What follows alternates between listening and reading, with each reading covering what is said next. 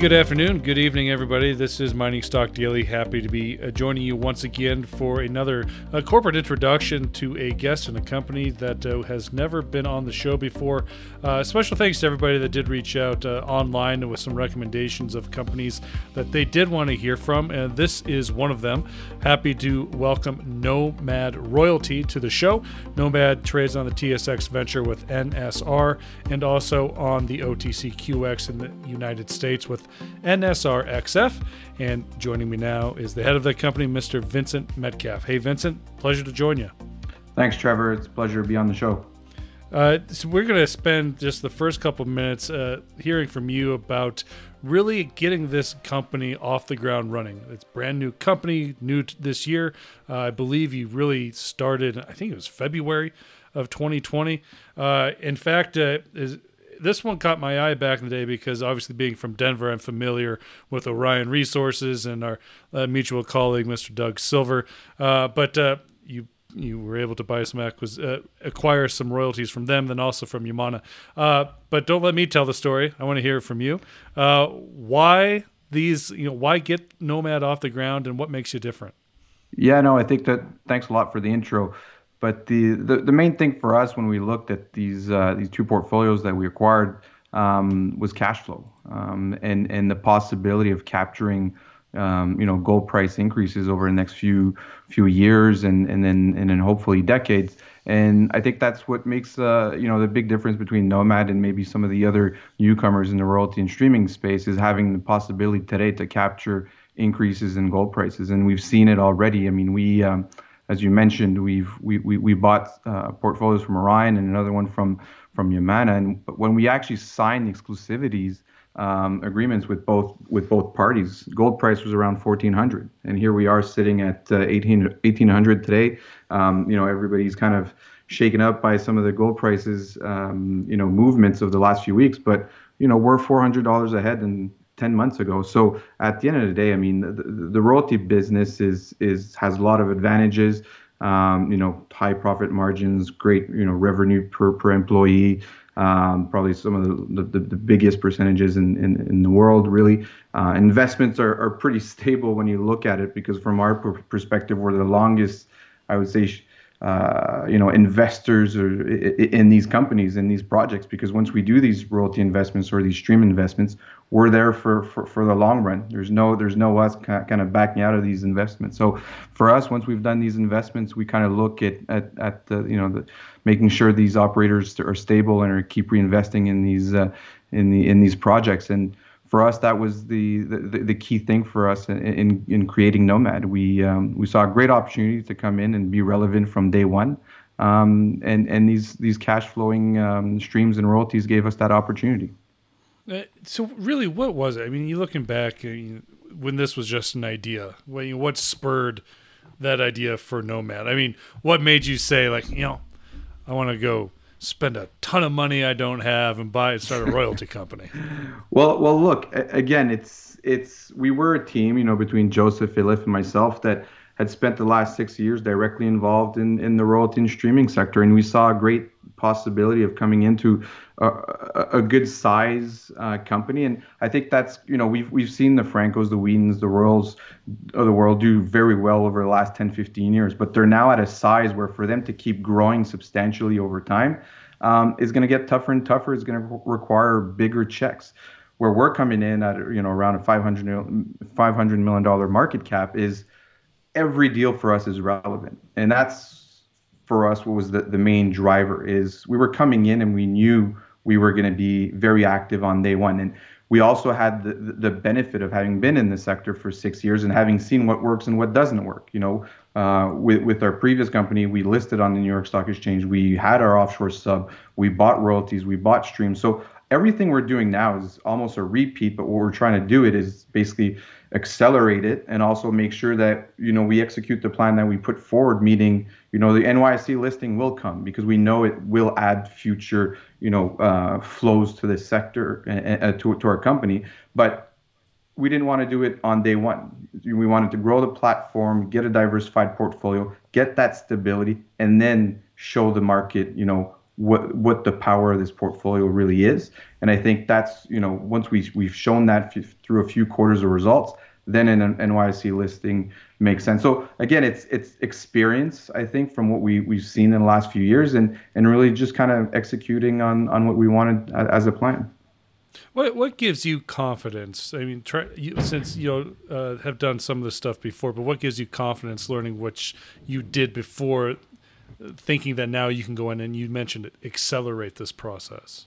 Yeah, well, I think there's two. The approach we have to investing now as a publicly listed company in the royalty and streaming space, and what we've seen over time, where companies that have gotten hurt in our sector is when there's too much, I guess, focus on doing project financing on, I would say, earlier stage, feasibilities or PEAs and scoping studies, where you get a lot of competition from your competitors on an asset that hasn't seen necessarily the permitting stage, that hasn't seen the proper engineering, and probably not the financing package. So where we're going to be investing is really, when we're looking at this Lassonde curve, and that always comes back, is we're going to be investing on the early stage, so really more greenfield and resource drilling type situations, and then in the construction and near-term opportunities. What we're going to avoid is kind of that lull effect in the middle, where, and again, you're still subject to permitting, financing, and future engineering, and then ramp up. That's where, obviously there's a lot of opportunity. There's a lot of big financing packages that are available, but you're also taking a lot more risk during that period. We think, again, like our partners, Orion, they're well suited to that. They're private. They don't need to report on what's going on these assets on a quarterly basis. And that's the dynamic we really want to stay away from, is, having to sit in front of you, the investor, and say, oh, that deposit's still in our production for these different reasons. When we did the investment, we said it was 3 years. Well, it's going to be more like 5 years. Well, that means the original investments, we're not realizing the proper IRR and the proper value on these things. So that's where we're probably going to stay away from, or if we do it, it's going to be on a very risk-adjusted basis, where it doesn't skew our portfolio too much to one side or to one single asset. Is it fair to say that your strategy here for growth is maybe the more expensive strategy compared to some of that, say, grassroots prospect generator type of work, hopefully leaning itself into some sort of royalty down the road? I would say it's in a sense, yes, but it's a different model in the sense. We're really not looking to generate royalties from scratch. That's a much longer process. I think for us, our ultimate goal, the first time we started talking about Nomad back in February, was, we've talked about being part of a platform that's $2 to $3 billion worth in 2 to 3 years, because we know as we grow, the royalty and streaming space is all about growth. It's, if you're not buying stuff, you're not growing, because at the end of the day, you have, yes, your operators are going to keep investing in your assets, and you're going to keep generating more cash flow. But to really grow that per share metric, you need to have a high multiple and then redeploy capital at a lower multiple and just keep multiplying that effect over time. And that's how Franco went from $10 to $200. And it's not just on the back of the Goldstrike acquisition and a higher gold price. It's really about redeploying that capital in a cost-effective manner and making sure that you focus on the per share metric. So for us, again, it's taken our platform, which is around $500 million today, to a $2 to $3 billion platform, and that means it's going to increase liquidity. You're going to see right now we don't have any ETFs or index inclusion. That's going to come on the back of the first quarter of 2021, once we've done basically 9 months of trading. So those are all things that we're preparing for, and we know how to get there. But it's growing the platform and making sure we adjust our portfolio accordingly. You have gone to the markets this year and raised some cash. Obviously, can you tell us about how much money you have in the bank and what allows you to continue to do these deals? We will go into some of the recent transactions because there's a ton of them in this year. But just talk to us about how much money you have and where this cash needed to be to continue the acquisitions will come from? Yeah, no, so we're in a really good position at the moment. We have around $20 million US in the bank. We also have a credit facility gives us the ability to borrow up to $75 million of additional capacity. So, we're probably close to $100 million US of capacity at the moment. When we raised the money, it was actually a concurrent raise of $13.3 million Canadian, which was actually for a payment to Yamana on the close of the first transaction. So that money was actually not for corporate purposes, I would say. So really, we started trading at 90 cents. We're sitting here around 120 today. We've hit a high at one point of, I think, $1.80. But I would say, at the moment, we're in a very good position. The liquidity is going to keep growing. We've diluted down, our Yamana and Orion they were over 90% between the two of them as we started the company as we started trading in May. Now they're actually just under or just around 80%. So we've diluted them around over 10% through a few different acquisitions that we just done. So again, it's keeping the execution of the plan, and Orion's been a great partner. And they're looking to see growth through this platform. They see an incredible amount of new opportunities. And when there's a royalty or stream angle, they pick up the phone and say, "Hey guys, have you looked at this? Is there something for you in here?" And it almost acts as a second corporate development team, which is really great. So, great partners.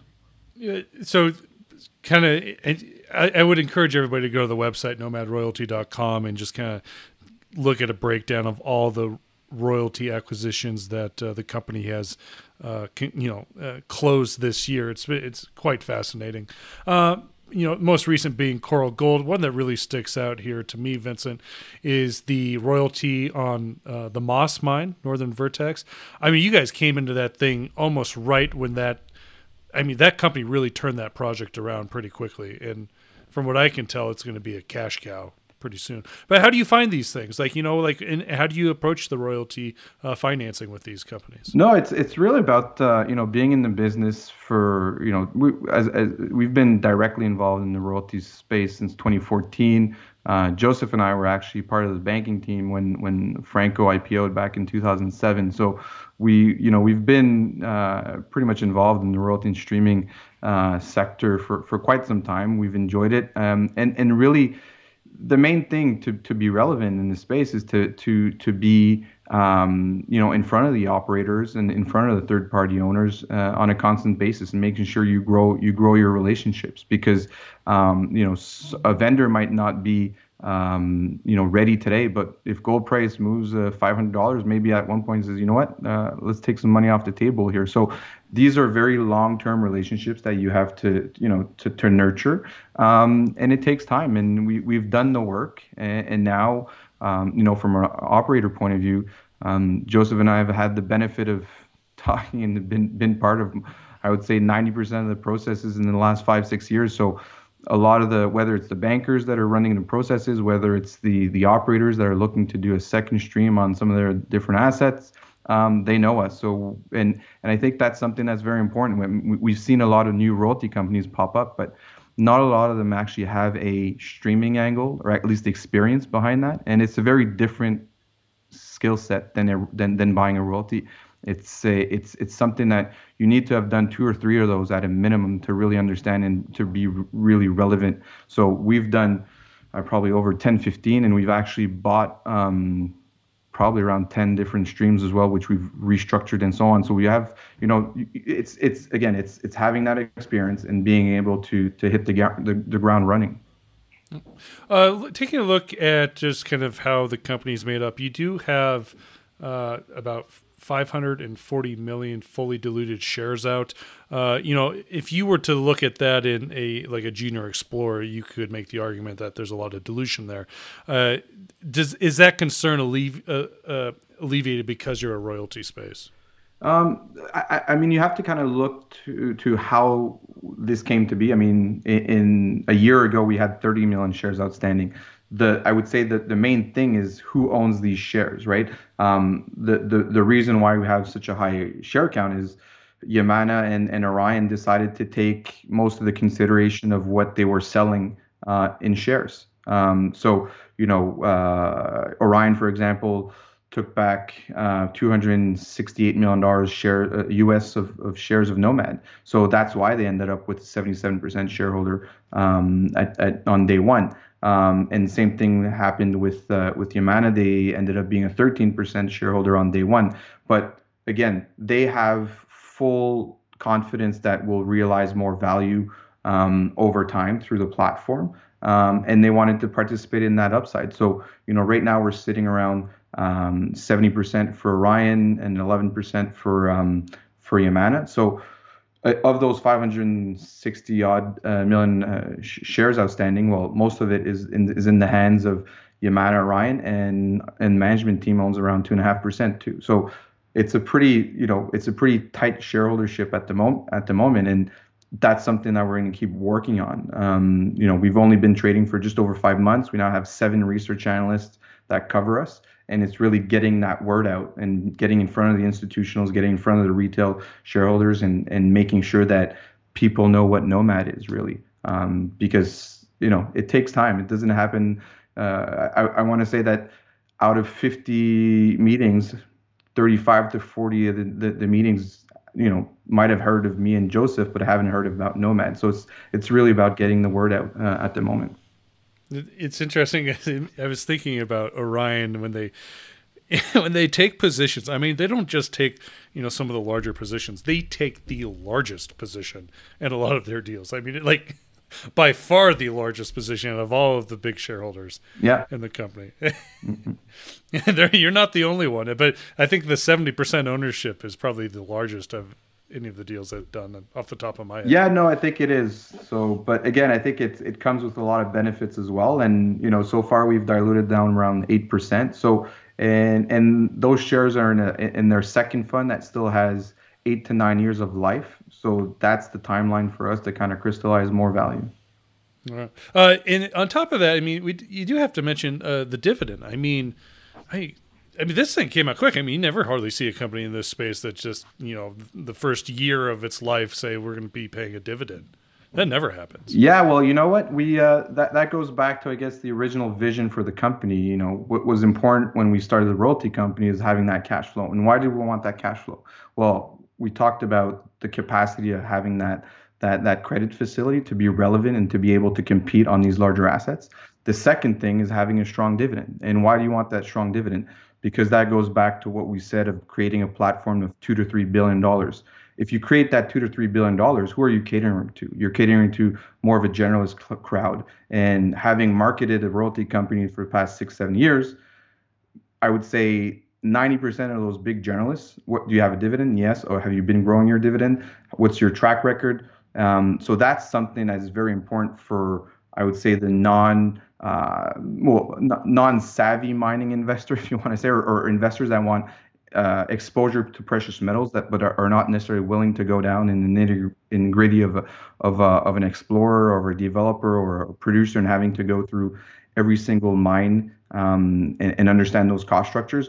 A lot of people that invest in royalty businesses they want 2 things. They want exposure to gold and silver, and they want exposure to resource growth, which a gold bar doesn't give you. So that dividend is very important for some of them. So and it's important for us that one thing to note: management team's not taking a cash salary this year. We're taking shares on a quarterly basis. We have our own shares because we wanted to be as aligned as possible with the investors. So if we have a strong royalty, well, it's good for me, it's good for you, and having that dividend grow over time, which we think it will, because we still have a few other assets that are coming online within the next 12 months, that dividend will keep growing. And right now at 1.6% yield, we're double our peers pretty much. So a lot of growth coming that side too. Vincent, it's been a pleasure to have you on the show, and thank you for that introduction to Nomad. I mean, 20 minutes isn't hardly enough time to really get the crux of everything that you've done and accomplished here in the last year, but we appreciate the rundown. If anybody has questions that they'd like me to pass on to Vincent, happy to do that. Just email me, Trevor@ClearCreekDigital.com. Vincent, how can people reach out to you?